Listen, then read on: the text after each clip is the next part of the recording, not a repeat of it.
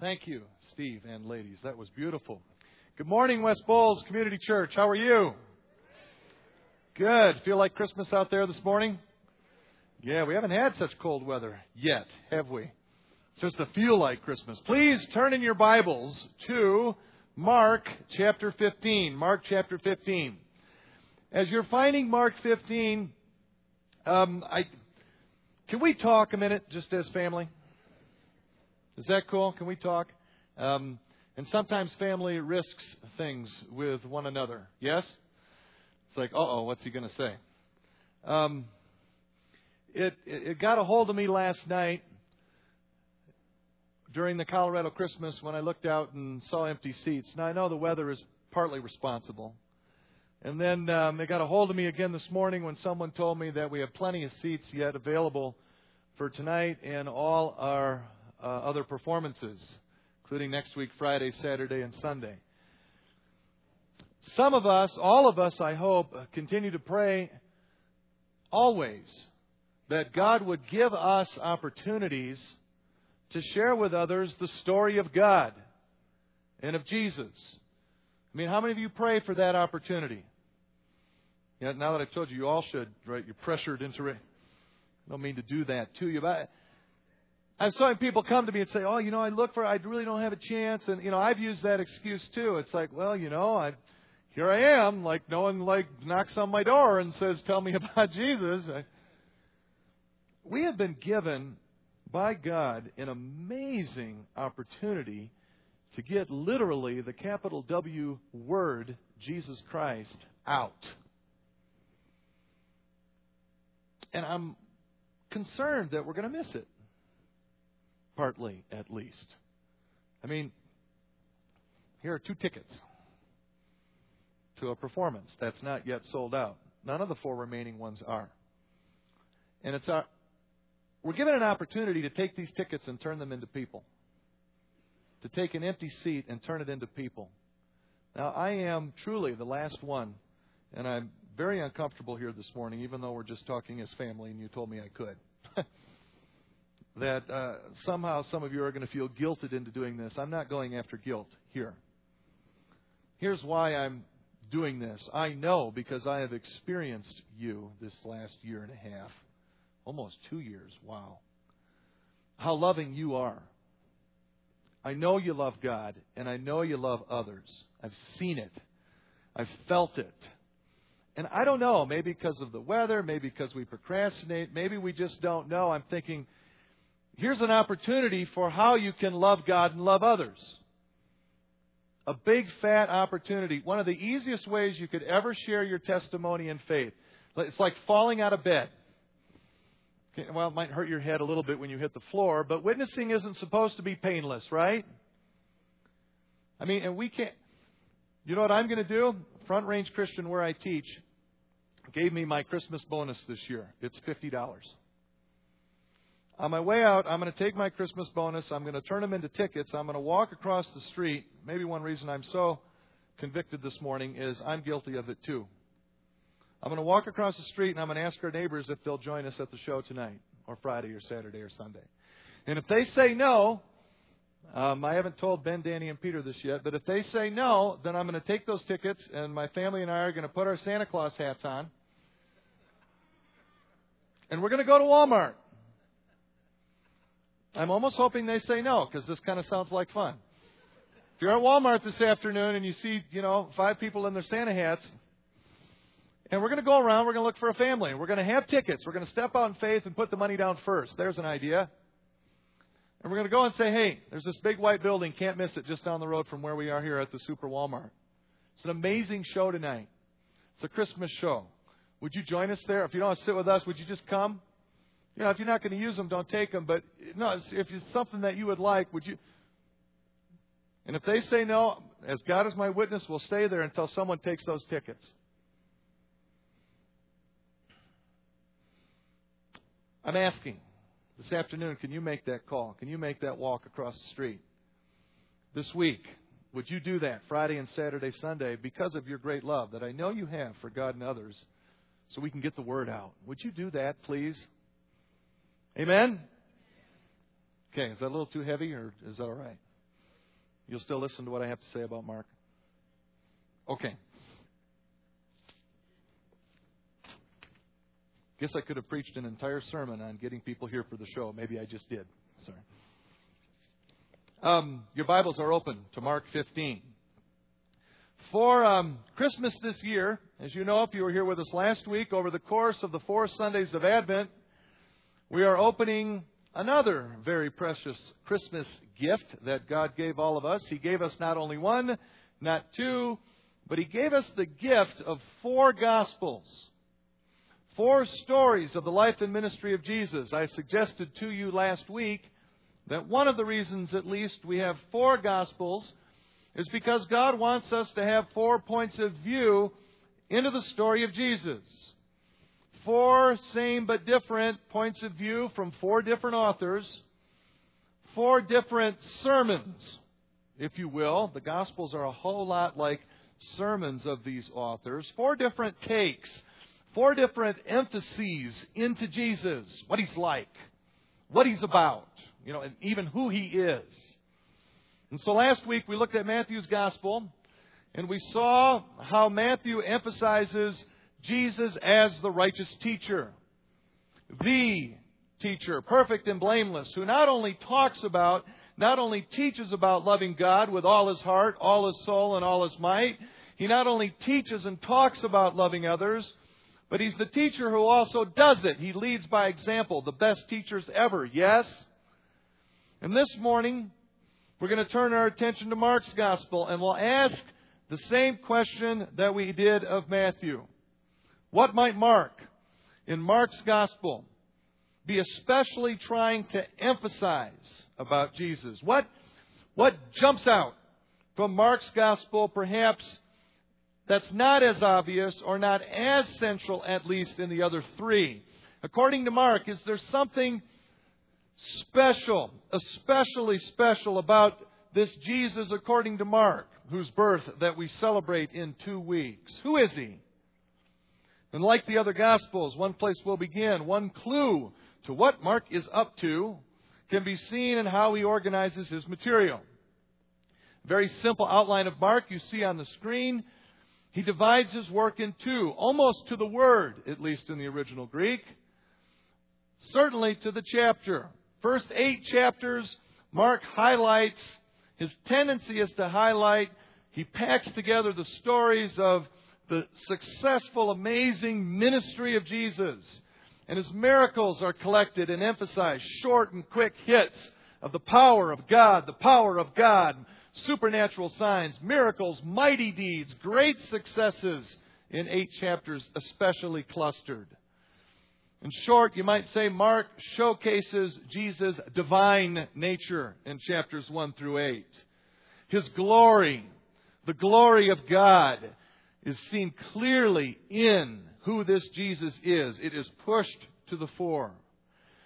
And in the final 8 chapters, something shifts. And it turns on Peter's declaration and confession that Jesus is Messiah in chapter 8:29. We'll look at that a little bit later. And as soon as Peter realizes through the signs and wonders and divine this is Messiah, all of a sudden on that declaration, a hinge comes around for the second half of Mark. And in the second half of Mark, suddenly Jesus is emphasized more in His human nature, His humanity. He struggles. He has a hard time. People come against Him. They resist Him more. It's angry. It's lethal. They don't want to hear it. His teaching.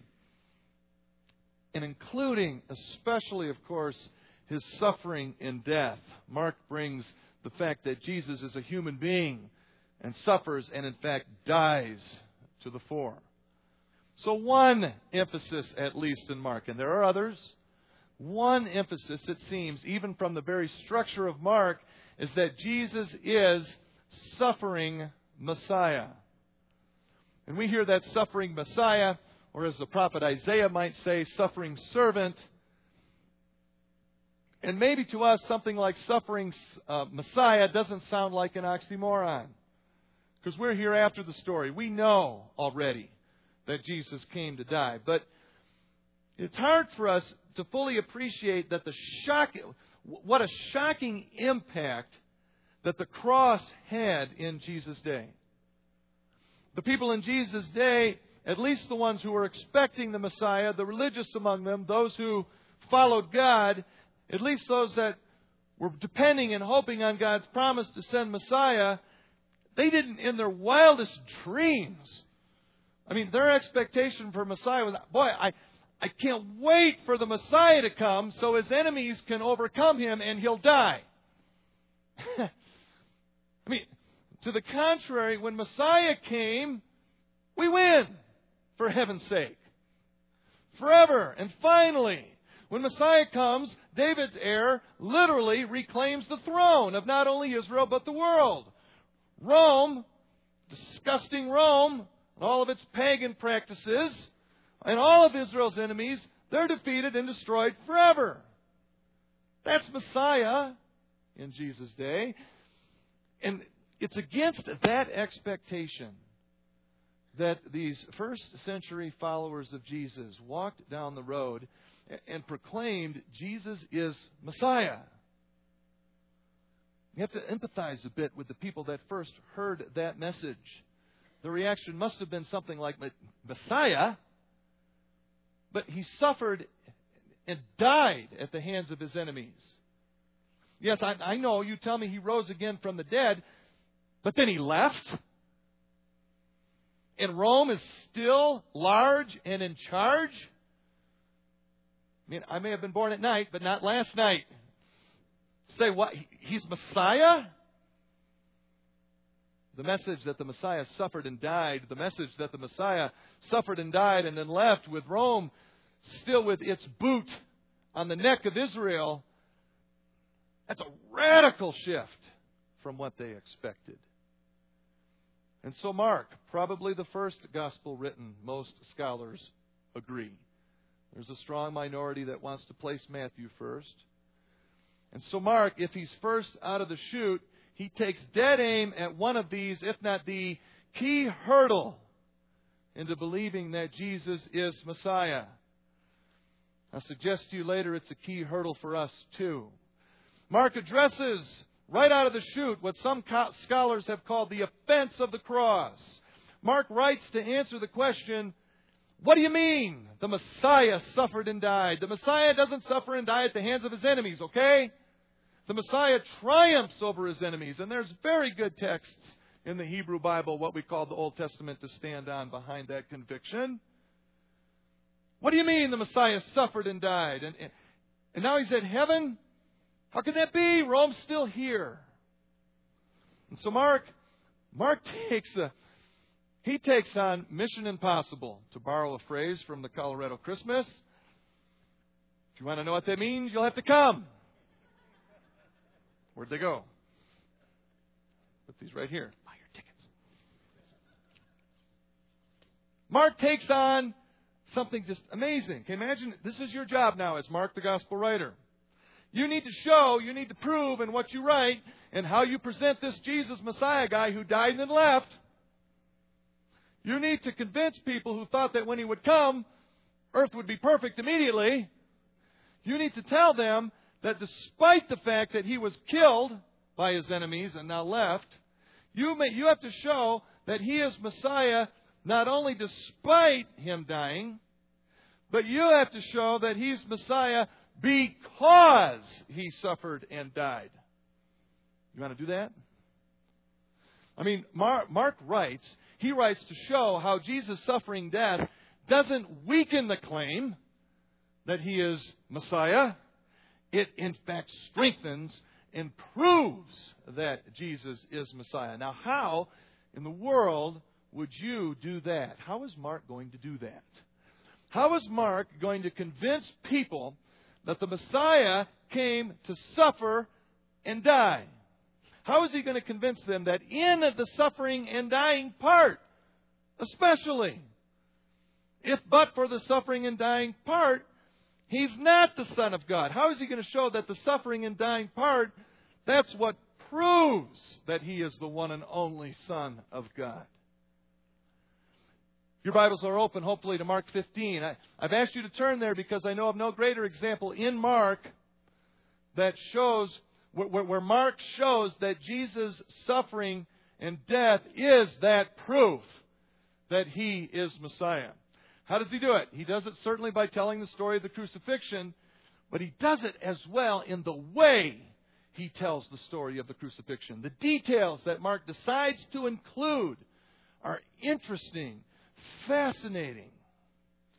Before we look directly at the text in Mark 15, we need one more historical contextual piece to cover. And for this, I'm going to need your help. I need 3 adults and I need 2 teens. So I'm not going to pick 3 adults. If you feel moved by the Holy Spirit, okay, 3 adults, come on up, come on. The first 3 adults and 2 teens to come on up. I won't make you.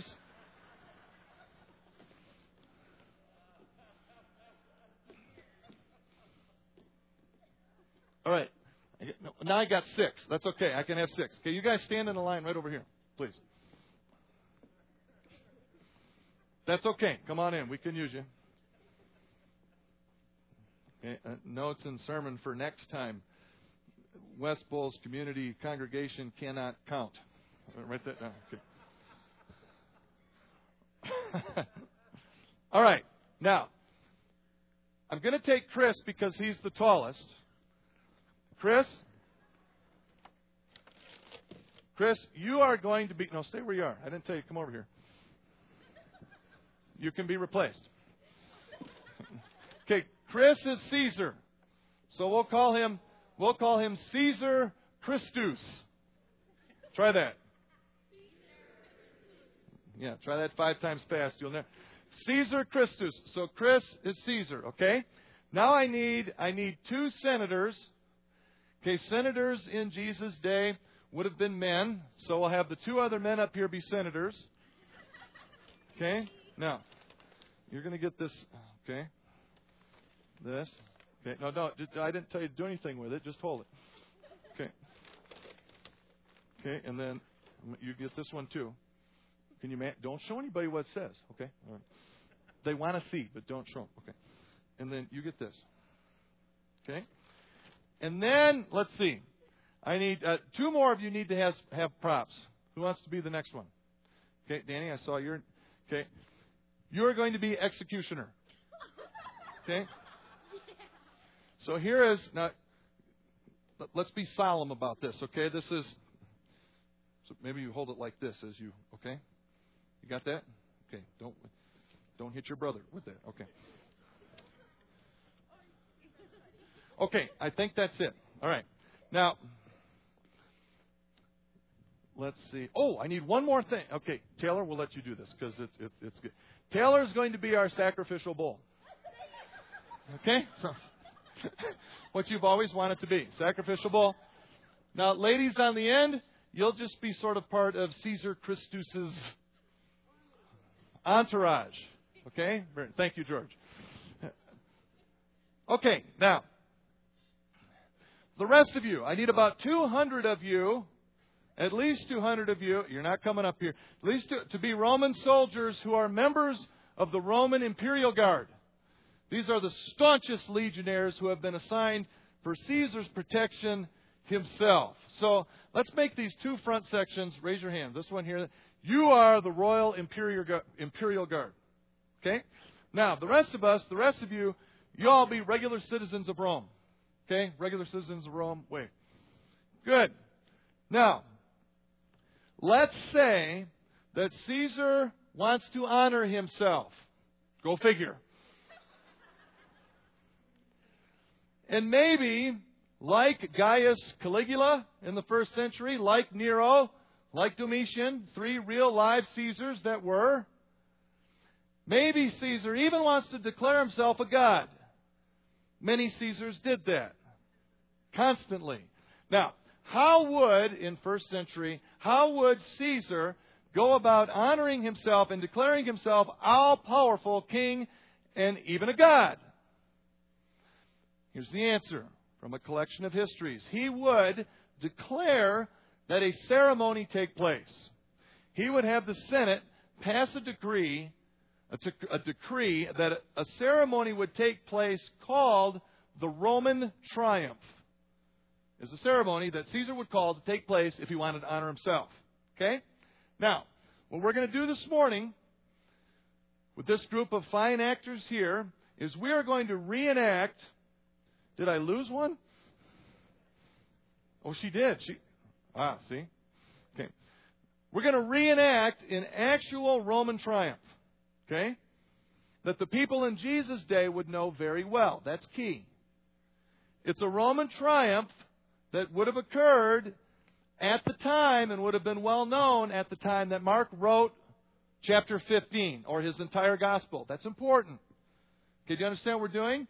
This is an actual best guess at what a Roman triumph would look like. It comes from a various collection of historical resources.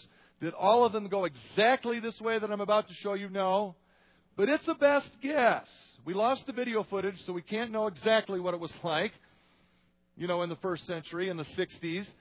But it's reliable history that gives us this actual picture of a Roman triumph. All right. Are you ready? Okay, Caesar, you have to be off stage left because Caesar makes an entrance. I'm not sure why Char's going with him, but we'll leave that alone. Yes. Okay, that's fine. Good. It's a good ad lib, Char. Don't allow Char to come.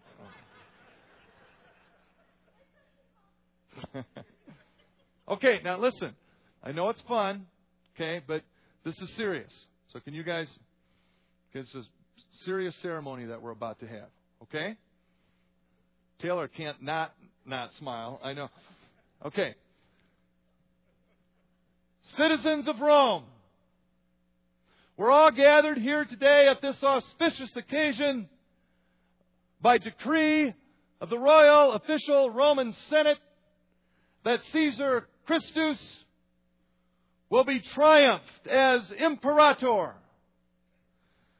As you know, he has recently conquered Spain. And so now that he has conquered Spain, he is the king of the Spaniards. And because of his great and glorious victory over Spain, his supernatural feat of winning in battle, you get the idea. He has declared a Roman triumph in order to show and demonstrate the favor of the gods, and in fact, that he is all-powerful ruler and a god. Ladies and gentlemen, Imperial Guard, citizens of Rome, let me introduce to you Caesar Christus. Okay. Yeah. Stop right there. Now listen. You may not know. Stay right there. You're doing great. You may not know, but in first century, especially when it got tough with guys like Domitian would have his spies in and around and among you. And if you were yawning, if you weren't, you're going to disappear. Not kidding. Took this very seriously. This was well known. Now, a couple of things. The ceremony always takes place in the morning. I'll put some things on the list for you to remember when we read Mark 15 in a bit. The ceremony always takes place in the morning. Second, the Imperial Guard must all be present for such an occasion. Are you all here, Imperial Guard? Third, now this is actual history, folks. As soon as Caesar makes his entrance, he is given a purple robe and a crown. Here, I'll hold your sign. As soon as he makes his entrance, excellent. Yes, with great. Now go ahead and open it up. Now, while they're doing, and he was given a crown. You're doing great, Senator. Get it on your head. Okay. Purple was outlawed. It was illegal for anyone to show any display of purple. It meant royalty, ruler, in charge. Probably in all of Israel, The only person for sure that would have been allowed to wear purple was Pilate. Maybe one of the Herods, if Caesar was in a good mood. But it was a crucifiable offense to wear purple.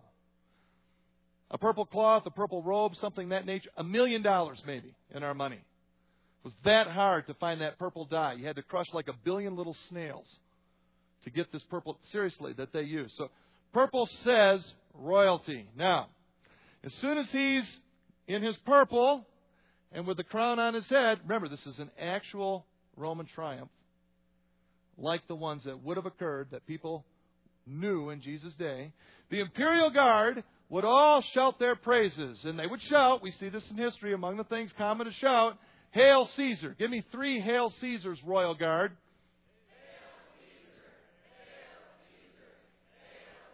And if there was a specific reason, don't show them that yet. If there was a specific reason for the Roman triumph, as I told you there was today, because he came back victorious over a certain people group, they would add Hail Caesar in a way showing that he had in fact conquered whoever. They'd call him king of whoever they conquered. Whoever he won for himself. So it'd be Hail Caesar, king of the Spaniards, if Caesar Christus has just crushed Spain. So give me 3, with all the passion you've got, Hail Caesar, king of the Spaniards. Just go ahead, imperial guard, go.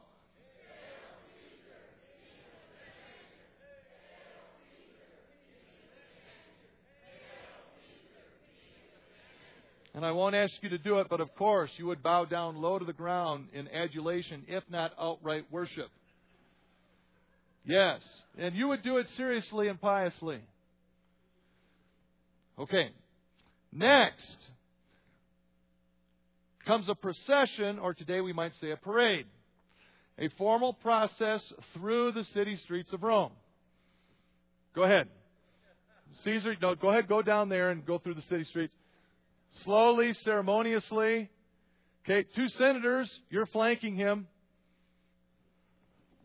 The 2 senators are right behind him, so you're right behind him. And then, go ahead, executioner and sacrificial bull. You can walk on 2 feet, too. The first bull in the history of the world to walk on 2 feet. Now, tagging along as part of this procession, again, it's real life, tagging along as part of the parade, right close to Caesar is a sacrificial bull. And right next to the sacrificial bull is the executioner. And the executioner is carrying the instrument of death for the bull and showing it out. Okay? Usually the instrument of death is a double-bladed axe. Last night in my basement I discovered, actually to my great pleasure, that my kids don't have any double-bladed axe toys. But I did find this sword of Narnia, which is appropriate in an ironic sort of way. So, this 2-edged sword will have to do. The procession, why the bull, by the way? Why was the bull such a revered? Throughout ancient cultures, and even including in Israel, the bull had a special... Why the bull? The bull is and was always... One more time around, guys. The bull is and was always the supreme symbol of life. Why? Fertility. Okay? I'll let you make the connection, but something about a bull's desire to be fertile struck the people as especially graphic and especially full of power and life. That desire in a bull was that strong, it became almost a universal symbol for life. In fact, in some of these processions, the bull was so closely linked to life that they would put the purple and a crown on the bull, together with Caesar. So there'd be a close nexus between the symbol of life with the purple and crown on the sacrificial animal and the purple and crown on the exalted Caesar, and all of it was mixed up in this sort of mystic God's realm. And so here they would come, parading in formal procession through the city streets. The procession, you'd come on up now, would wind its way through the town where the citizens of Rome would all yell, "Hail Caesar, give me one." And finally, the procession would arrive And it would always go to the same place in Rome, a place called Capitoline or Capitolium. And I got to tell you, it's God's providence working through John Burns, who has for us this morning the most appropriate place for a Caesar to declare himself God, a shopping mall. And I'm not kidding. So appropriate. So, Caesar would end up at a place called Capitolium. Guess what the name of the place means?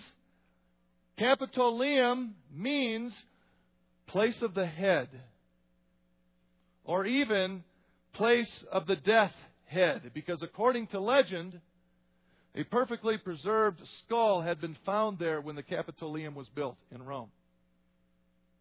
Now, immediately before the sacrifice of the bull, Caesar is offered wine mixed with myrrh.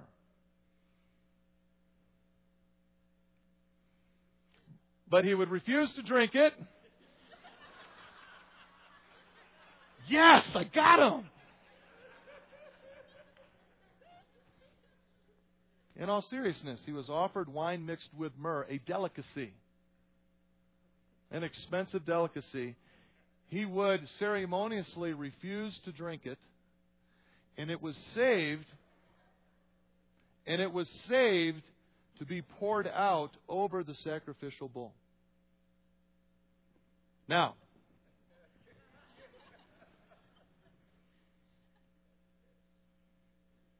after his refusal to drink the wine, Caesar would be elevated and raised above all the others. He would climb onto a platform. Go ahead, Chris, front and center.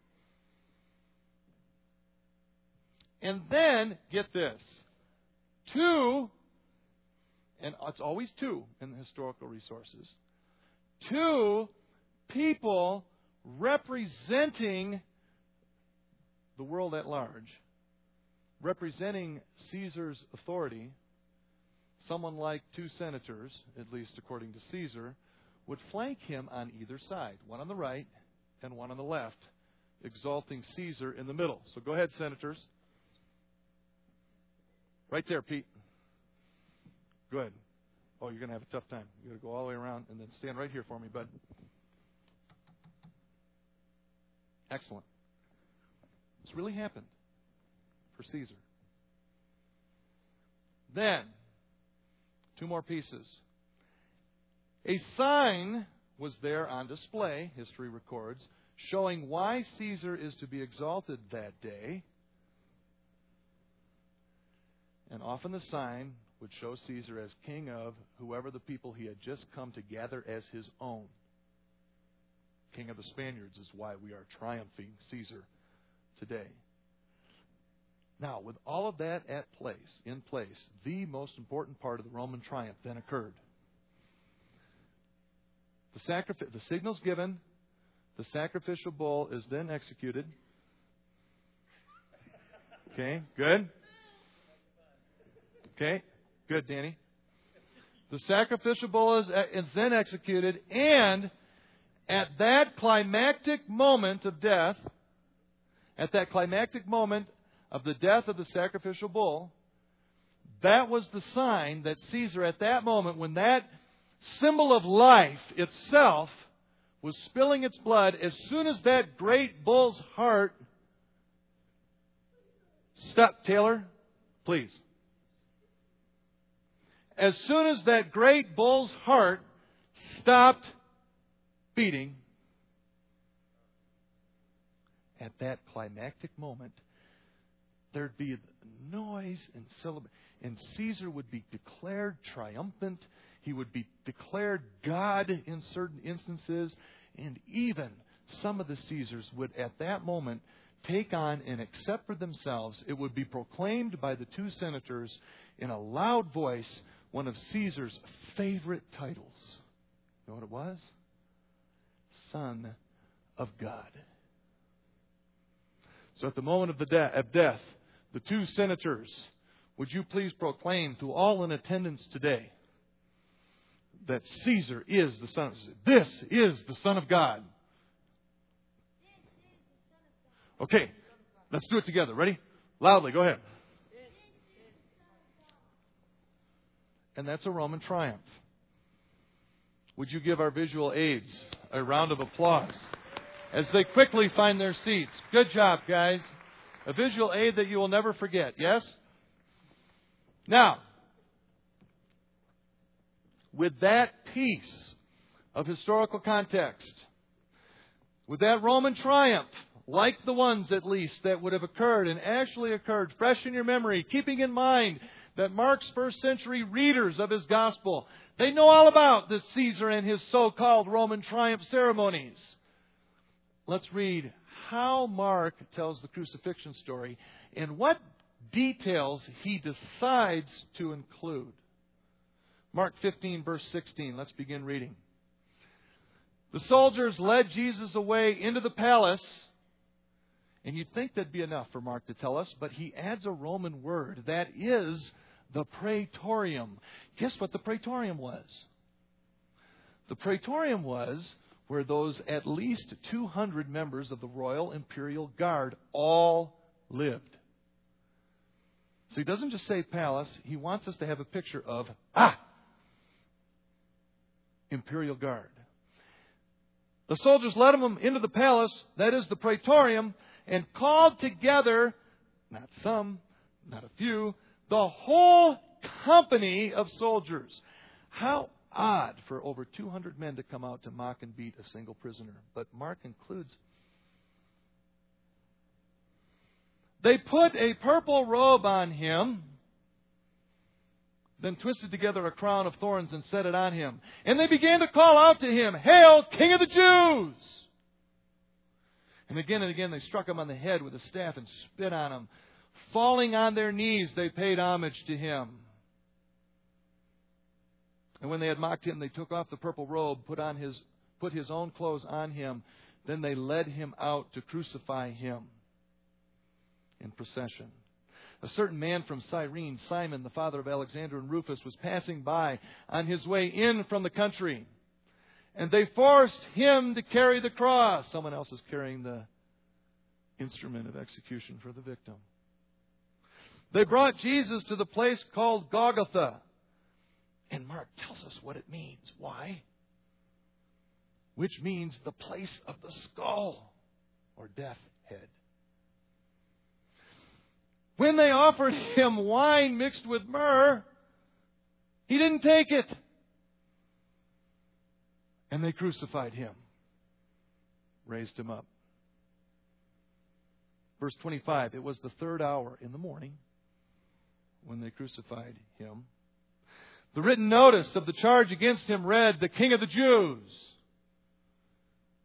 And then why tell us this, Mark? They crucified 2 robbers with him. And Mark even tells us where in relation to Jesus. Curious. One on his right and one on his left. Verse 37. With a loud cry, Jesus breathed his last. The sacrificial victim dies, and his great heart stops. And at the moment, the climactic moment of how Mark tells the story, that the great heart of the sacrificial victim stopped beating, the curtain of the temple was torn in two from top to bottom. And when the centurion, a Roman, who stood there in front of Jesus, heard his cry and saw how he died, proclaimed, said, "Surely this man was the Son of God."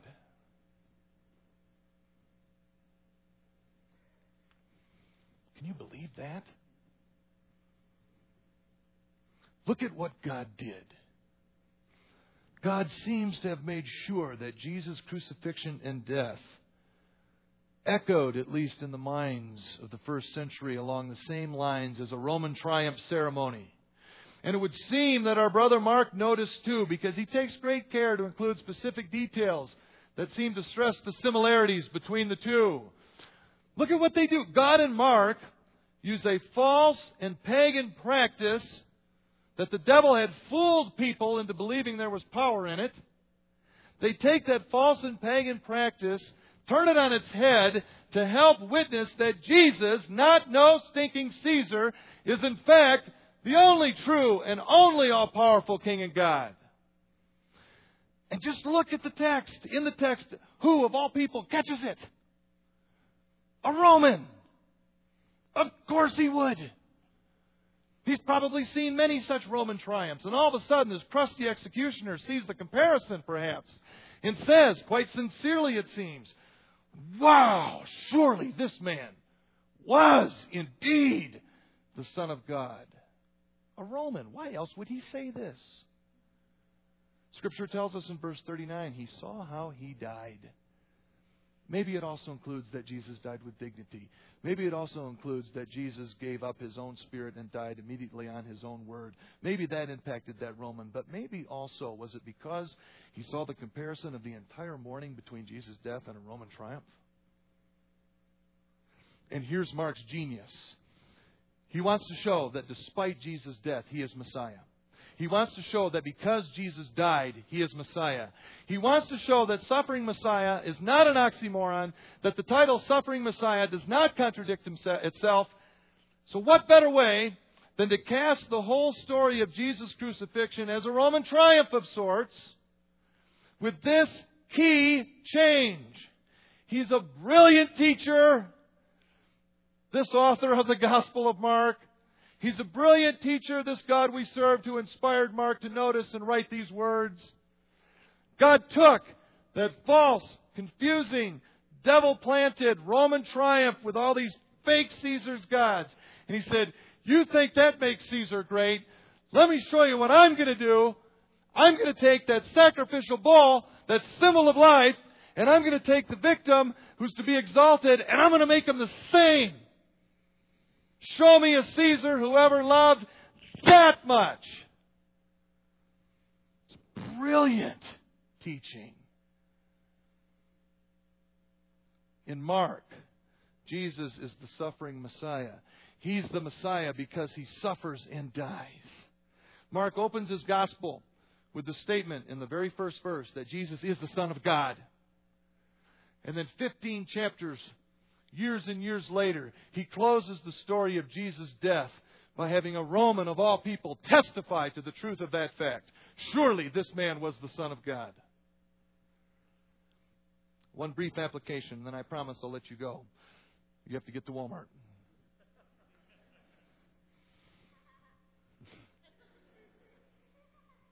Many have observed that the first 8 chapters in Mark seem to build toward Peter's famous confession, right smack dab in the middle of the gospel. It's one where he says to Jesus, "You are the Messiah." And immediately, as soon as those disciples finally said that, Peter, "You are Messiah," Jesus must have gone, "Oh, at last you guys get it." And as soon as they get it, "You are Messiah," Peter says, probably on behalf of them all. And as soon as he makes the confession, look at what Jesus does. Immediately, he begins to teach the disciples, Mark writes, that he must be killed. Suffering Messiah, right smack dab in the middle of the book. Jesus knows he's the suffering Messiah. And now that his disciples have finally got the Messiah part, he needs to teach them that right along with the Messiah part is the suffering and dying part. But while Jesus gets it, Peter obviously doesn't yet. Because as soon as Jesus starts talking about suffering and dying, Mark tells us a startling statement in Mark. A disciple simply did not do this to his rabbi. Peter rebukes his rabbi. "You don't do that." But that passion in that man was so great. He believed so much that he was Messiah, he had that same expectation of everyone else. Messiah means victory. And Jesus starts talking, "I have to be killed." Stop it, Jesus. Stop this nonsense about you having to die. You're Messiah. He rebukes his rabbi. For his trouble, Jesus rebukes Peter back and says, "Get behind me, Satan." I imagine Peter thought twice about ever rebuking Jesus again. Here's my point. Peter couldn't handle it. He couldn't handle that Messiah meant suffering and death. He couldn't accept suffering Messiah. He couldn't help but put his hands over his ears and go, la, la, la, la, la, la, la, at that part. He couldn't help but tell Jesus to stop talking nonsense about suffering and dying. Peter, too, had that same expectation that the Messiah comes in power and victory, not to suffer and die. Stop it, Jesus. Stop it. Peter couldn't handle it yet. My question for us this morning is, can we handle it?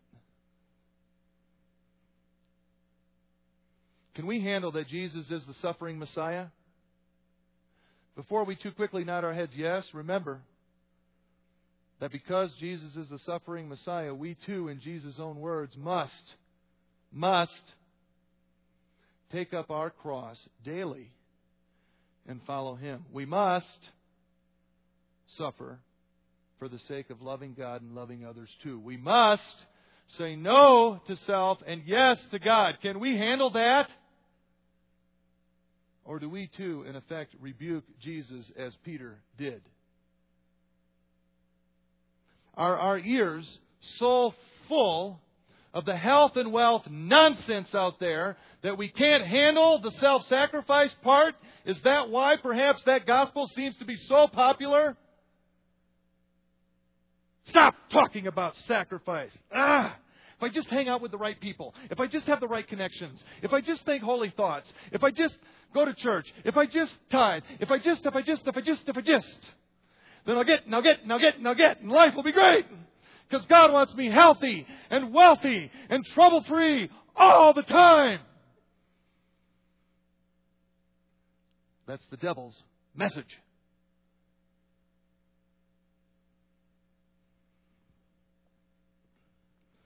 We serve a suffering Messiah who says we must take up our cross daily. We must love others with all our heart, all our soul, all our might. We must love others as ourselves. Must. Can we handle that?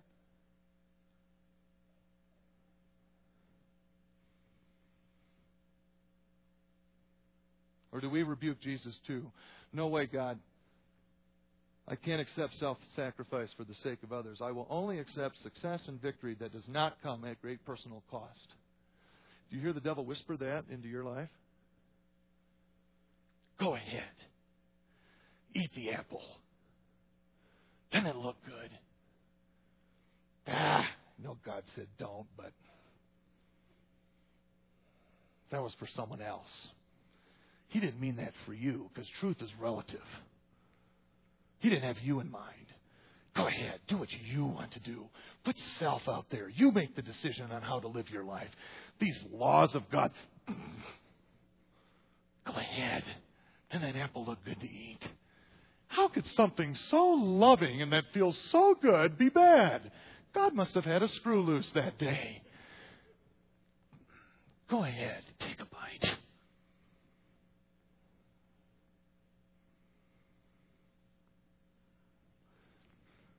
We have to go.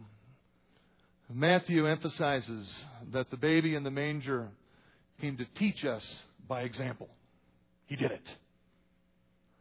Mark takes the baton and runs further, emphasizing that that example is one of great, total, complete, personal sacrifice out of love to God and others.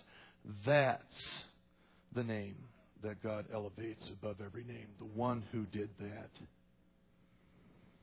Are we ready for that baby this Christmas? Can we handle the selfless call to life and witness that that baby represents? Not on our own.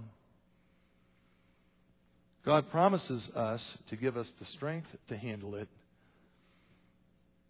when we purpose ourselves and purpose our lives and strain as God gives us the ability, at least in that direction. He'll come right along with us. He won't force us. But when we exhibit a willing heart and spirit and move even an inch, He'll move with you. How about we commit and recommit together this Christmas, my friends, to follow Jesus' example and lay it all on the line for God and others.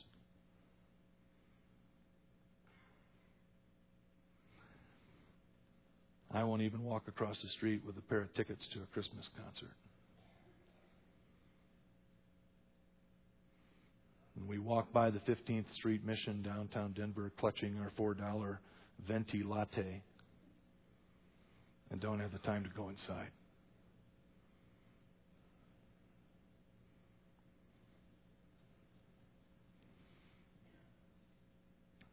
Let's pray.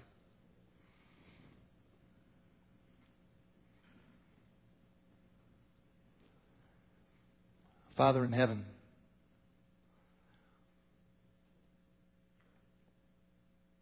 would you find Mark today and thank him? Thank him for us, for his amazing story of the passion of your Son. And Father, even as the church has long labeled the story of Jesus' suffering and death as his passion, sometimes, Father, we forget that the culmination of Jesus' life and ministry was indeed his passion, and that passion means his suffering out of obedience to you and others. Your Son, Father, said no to self and yes to you and others in the largest way imaginable. And you promise, your text promises that you are always with us. Jesus himself promised he would be with us till the end of the age.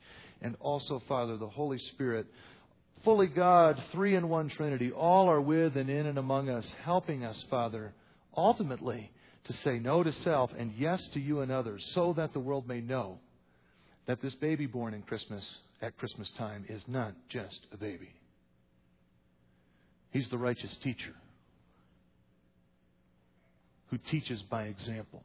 And he's the one who tells us the example that we're to follow as a complete turning over of self to you and to others. Father, we can't do it on our own. You know, Father, I can't even find the time to walk across the street with a Christmas show ticket without you.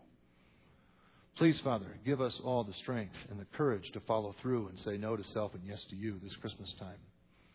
Convict in us, not only to make the conviction, but to do it this Christmas time, to lay it all our heart, all our soul, all our might in love of you. And to love you, Father, first and foremost by loving others, which you have asked us to do. Father, we pray all of this in the precious name of Jesus Christ, the only Son of God. And all God's people said, Amen. See you at Walmart. Your tickets are out there if you want to buy some and step out in faith. If you need prayer, please come down this morning. There are folks that are eager to pray with you. I'll see you at 7 o'clock tonight or Friday, Saturday, and Sunday next week. God bless you. Drive safe. I love you guys.